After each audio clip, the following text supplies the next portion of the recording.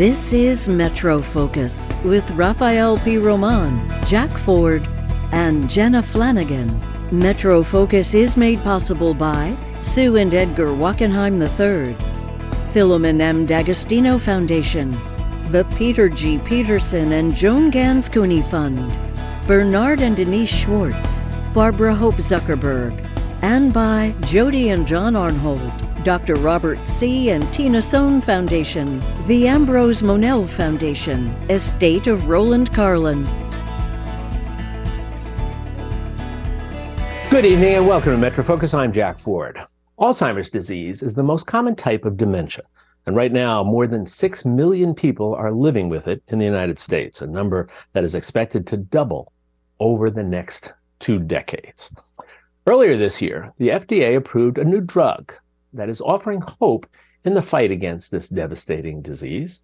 The drug, called Leqembi, appears to slow cognitive decline in the early stages of Alzheimer's, though not without some potential risks. Patients are also finding it hard to get coverage for the treatment. And this all comes amid a recent report from the Alzheimer's Association warning that the national cost of caring for patients with Alzheimer's will rise dramatically over the coming years. The report also reveals that too often individuals with memory concerns do not tell their doctors, missing a critical first step towards diagnosis and potential treatment. Joining me now to discuss both the promising new treatment as well as the findings of the latest report on Alzheimer's is Dr. Nicole Purcell. She's a neurologist and senior director of clinical practice for the Alzheimer's Association. Dr. Purcell, welcome. Thank you so much for joining us. Thank you for having me. So let's for some context for this conversation, let me go back to what I just mentioned here in the introduction, and that is the numbers of people that we are finding who are suffering from Alzheimer's. Your reaction to that, are you surprised at the number we're talking about? And then talk about what the projected numbers are in the near future. So currently, there's more than 6.7 million individuals living with Alzheimer's disease over the age of 65 in the United States alone. And there are more than 11 million caregivers providing care to those affected individuals. It's a staggering number. And when you look at the cost of that care, it's approximately $345 billion this year alone. Were you surprised? Again, you live in this world.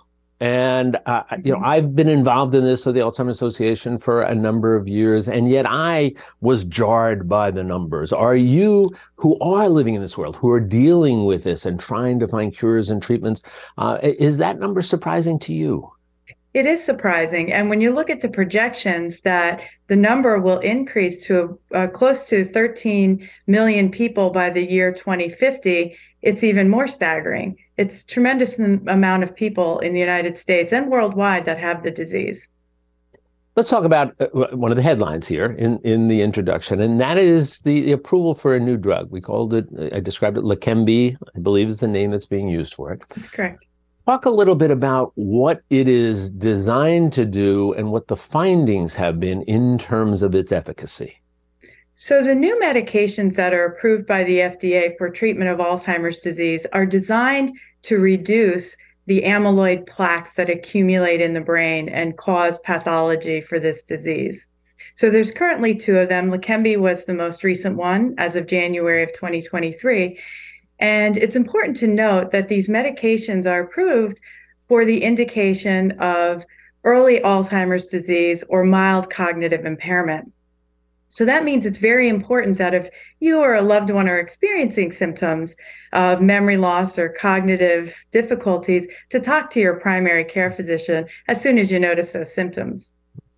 And in terms of what this is, because I know that when you hear something being developed for Alzheimer's, most people's initial instinct is this a cure? Have we found a cure here? What's the answer to that in terms of this drug? And what's the answer in terms of how close are we at all to a cure? So these new medications are not a cure, but they have been shown to slow the progression of cognitive decline. We do know that there are other proteins that are involved with being deposited in the brain with Alzheimer's disease. So it may be that it may take a combination of medications. So there are new medications that are in the pipeline on the horizon, undergoing clinical trials at this time. And it may be a matter of needing a combination of medications to attack this complex disease in multiple ways. I'm going to come back in a moment to this drug and how accessible it is to patients. But let me come back to something that you mentioned just a moment ago that I think is very important. Mm-hmm. And that is the reluctance that patients have to talk about the onset, or at least questions that they might have about their cognitive ability with their medical providers. Clearly, there's no uniform answer to the question why, but generally speaking, what are you finding in terms of why patients are so reluctant to talk about it? Well, that was the other striking finding in our report of facts and figures this year, is that individuals that are experiencing difficulty with their memory and cognition, they are not talking to their primary care physicians. They feel more comfortable talking to their family or friends about their issues. They feel that maybe they can compare their symptoms to what their friends are experiencing to see if they're normal or abnormal. And individuals also expressed concern that if they do talk to their primary care physician, they may get a diagnosis of dementia, and that's not something they necessarily want. Or they may have a misdiagnosis. They may be told that they have something else that they don't have. So they did report several things as reasons for why they aren't approaching their primary care physicians. So how do you get, and we lived through this. My mother-in-law suffered from Alzheimer's before she passed away, and my wife, and she had always been very close, and she saw it, and yet my mother-in-law wouldn't admit to it. What's the advice that you can give, and this is to family members at this point, if they see something happening, how do they communicate with their loved one to try to say to them, all right, we need to get to a medical provider, and we need to accept that this is happening? You bring up a very good point that many people that are experiencing difficulty with their memory, they don't have insight into it, so they don't realize it. So we encourage, loved ones or care partners to discuss it with the individual that they're seeing the problem, and encourage them and actually attend the physician's visit with them.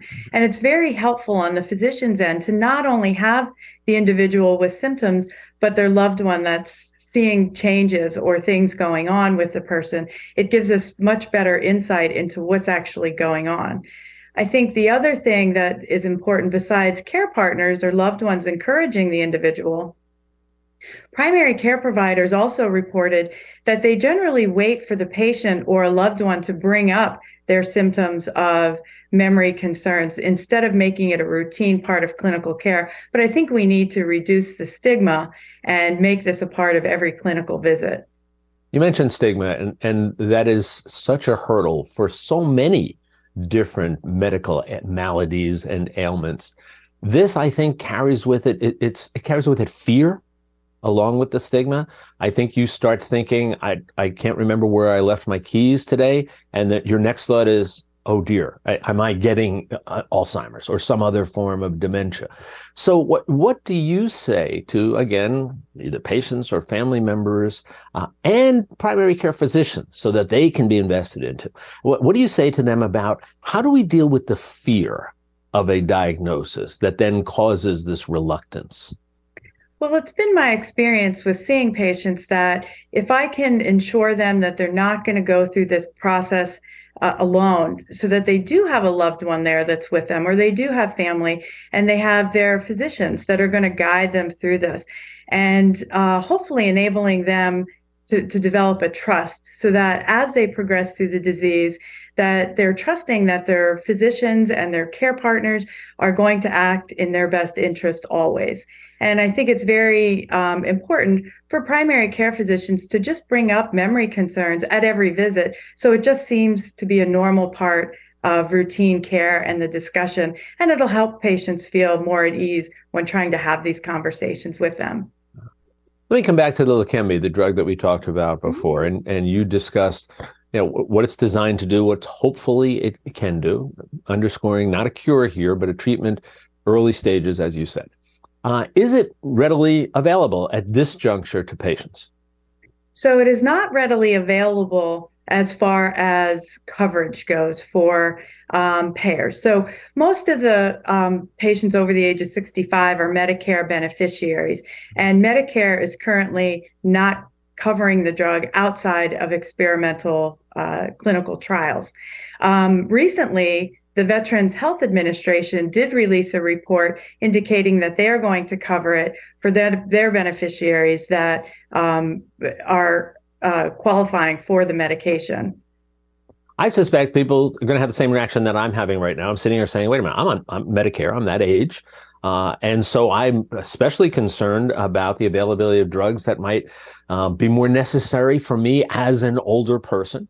And I suspect that viewers are watching and listening to this, and they're puzzled, saying, well, wait a minute, if the FDA has approved this, why is Medicare, who is supposed to be taking care of us in our older ages where this is more prevalent, why are they not jumping in with both feet and applauding this and saying, absolutely, let's get it to everybody we possibly can? Is there an answer to that?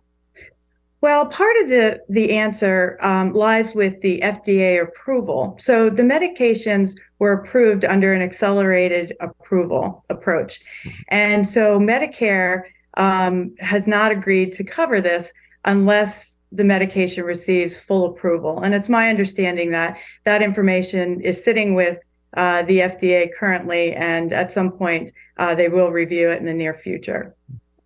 Are there other drugs or treatments that are in the pipeline right now that you and the Alzheimer's Association are familiar with that at least have some potential for providing additional care?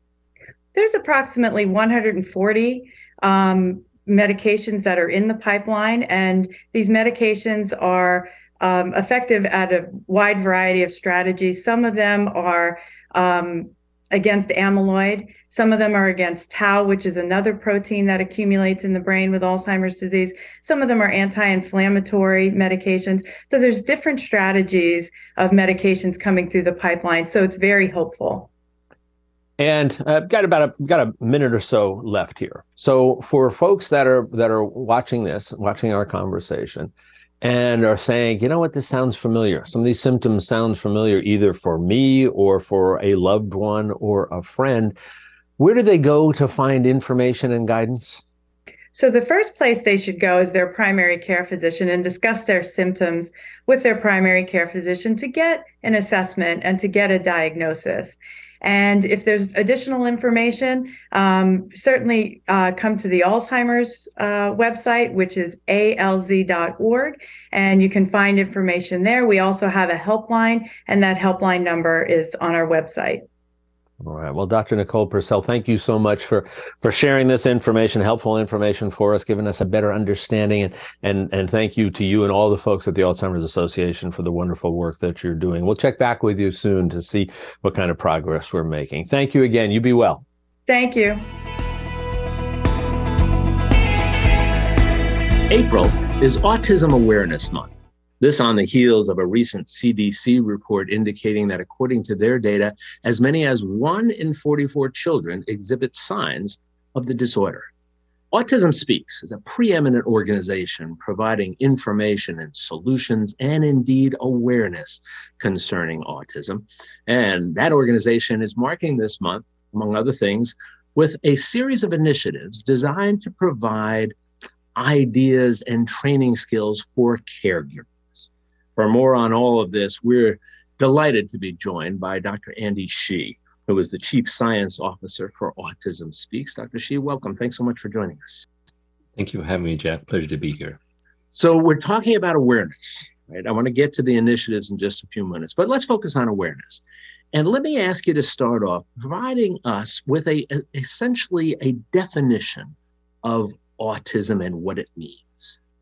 Sure. So autism or autism spectrum disorder refers to a broad range of conditions that shares common challenges in social interaction, repetitive behavior, as well as verbal and nonverbal communication. And, individual with autism they have a spectrum of abilities. Some are they think and learn and problem solve differently, just like other people. And they can range from being extremely skilled to those that are severely challenged. You characterize it as a disorder. Explain why this is not a disease. Mm-hmm.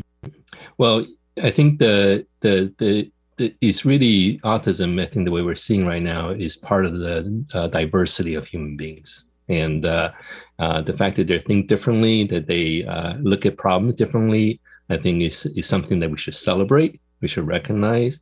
And like everyone else, we need to have accommodation in order to function and in order to be included in families' community life. So that's why it's important to recognize individual strength. Autistic strength is something that is often celebrated in our community. And by no means, I think the limitation that often associated with Autism Speaks with autism is really due to the environment and not having have to navigate a system that's really not built for them. I've been privileged to be involved with Autism Speaks for some years now, and I'm always struck, and I think this is so important when you're talking about awareness, by an expression that's used, which is, if you've met one person with autism, you've met one person with autism. What does that mean? Yeah, I love that quote. I believe that's attributed to one of our member of our board director, Dr. Stephen Shore.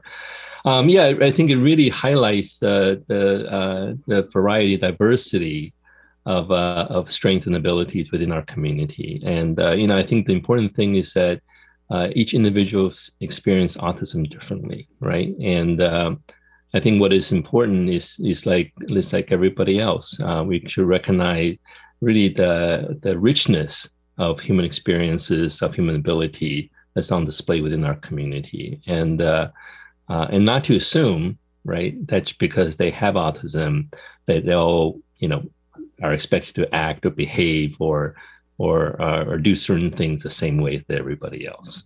So and again, one of the things that I think are important misperceptions is that because somebody falls on the spectrum, the disorder, it doesn't mean, and please explain what it does mean, it doesn't mean that it's a debilitating situation or disorder? No, not at all. No, not at all. I think while it's true that some individuals are more severely affected and may require, significant care, even daily routines, many others require much less so support, right, in order to successfully navigate daily life. And even still, there are some I know who are able to live, entirely independently, very happy, healthy, productive life. So really, it's a range of abilities within our community. I mentioned in the introduction the recent CDC report. I believe it's titled CDC Autism Prevalence Report. Give us a quick synopsis of what that had to say and how it's changed in terms of views of the disorder most recently. Yeah, so I think one thing that's been really gratifying to see over the past 20 years in the community is really how increasing awareness, right, has driven the creation of solutions, accommodation that are needed for our members of our community to thrive. Current number is 1 in 44. A significant number of our children are affected these days. And I think that certainly is a significant progress that's been made, but it also points to a need for more research. For example, what we're seeing in the African American community is that you're more likely to be diagnosed with autism if you also have intellectual disability. Mm-hmm. That means that what that means is that more severely affected kids in the African American community are more likely to be diagnosed. So what does that mean for kids who are less severely affected, right? Are they being missed? So these are questions that need to be answered in order for us to best serve all members of our community. When you talk about questions that need to be answered, we know as a society, and it's human nature, we're always looking for the answer to the question, why? About anything in our lives. Do we yet, or are we yet any closer to answering the question why when we talk about autism? Yeah, I think that's a great question. I think as you alluded to earlier, it's such richness and diversity within our community in terms of abilities. And I think most of, what's important to recognize is not one autism, is many subtypes of autism is what we recognize now. And that this diversity really speaks to, the need to really be comprehensive in the accommodation support we provide to the individual. We know that most of these spectrum activity abilities really due to interaction of genetics and environmental factors.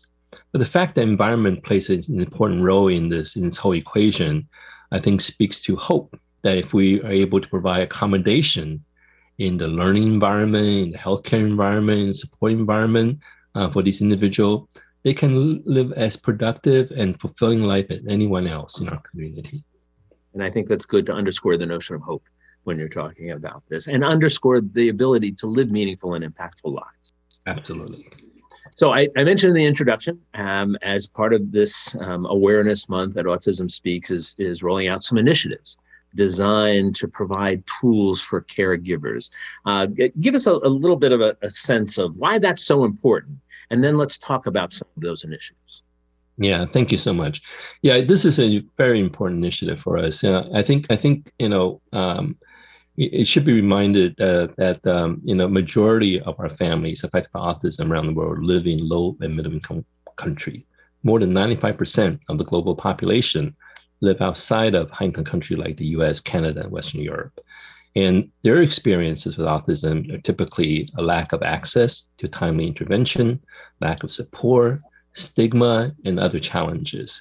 And because of that, they experience great health disparity as they develop, as they age, and become teens and adults. And most of the reason for this disparity in healthcare is due to lack of capacity to provide timely support.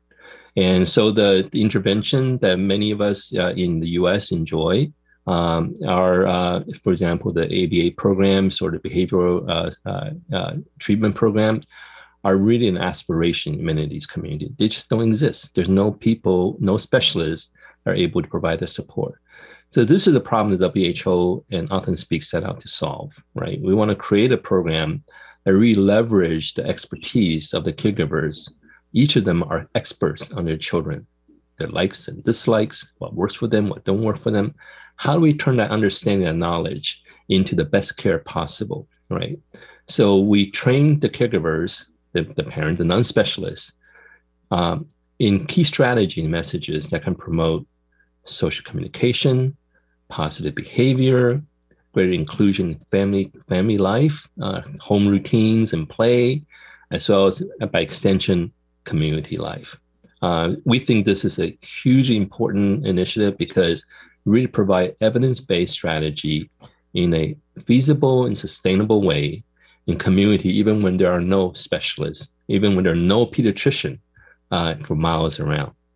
So it's really a hope for many of our families now. When you say provided in a feasible and sustainable way, what do you mean by that? Yeah, so I think this is a major challenge in the autism research community right now. Like most medicines, it's not that we don't know what to do to help identify children early and to provide the support that is needed so they can thrive. The problem is doing what we know, is to deliver these interventions and support to the families where they are, right?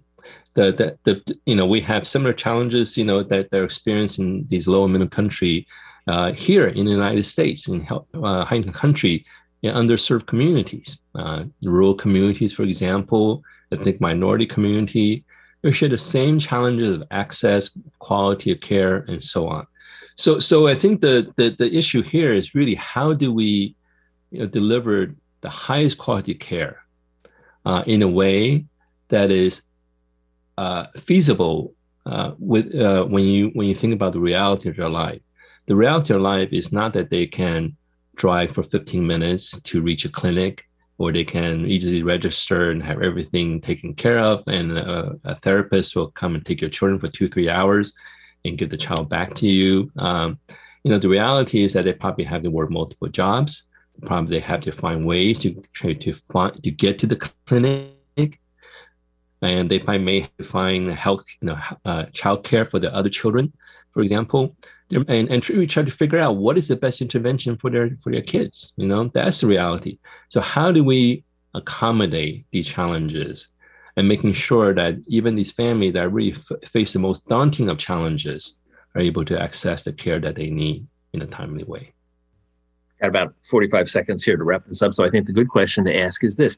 Anybody who's watching our conversation here might say, all right, I need this, or I know someone in my family or friend who needs this. Where do they go to look to find some of this assistance you're talking about? Yes, please come to autismspeaks.org, our website. We have a whole slew of information about this program. There's also a link to WHO, World Health Organization webpage about this program. I'm also happy to share that on April 28th, there will be an official global launch of this event. It's an online event that you can find information on at Autism Speaks. And the public's welcome. We expect a global audience for this launch of this important program for our families. Well, it's wonderful information. Again, Autism Speaks has been doing such a marvelous job for so long, providing solutions. And as you mentioned, hope, which is perhaps the most important element to provide here. Dr. Andy Shih, Chief Science Officer from Autism Speaks. Dr. Shih, it's a pleasure. Thank you so much for joining us today. You take care now. Thank you very much. Take care. Thanks for tuning in to MetroFocus. You can take our award-winning program with you wherever you go with MetroFocus, the podcast. Listen and subscribe wherever you get your podcasts so you never miss an episode. Or simply ask your smart speaker to play MetroFocus, the podcast. Also available at metrofocus.org, WLIW.org/radio, and on the NPR One app.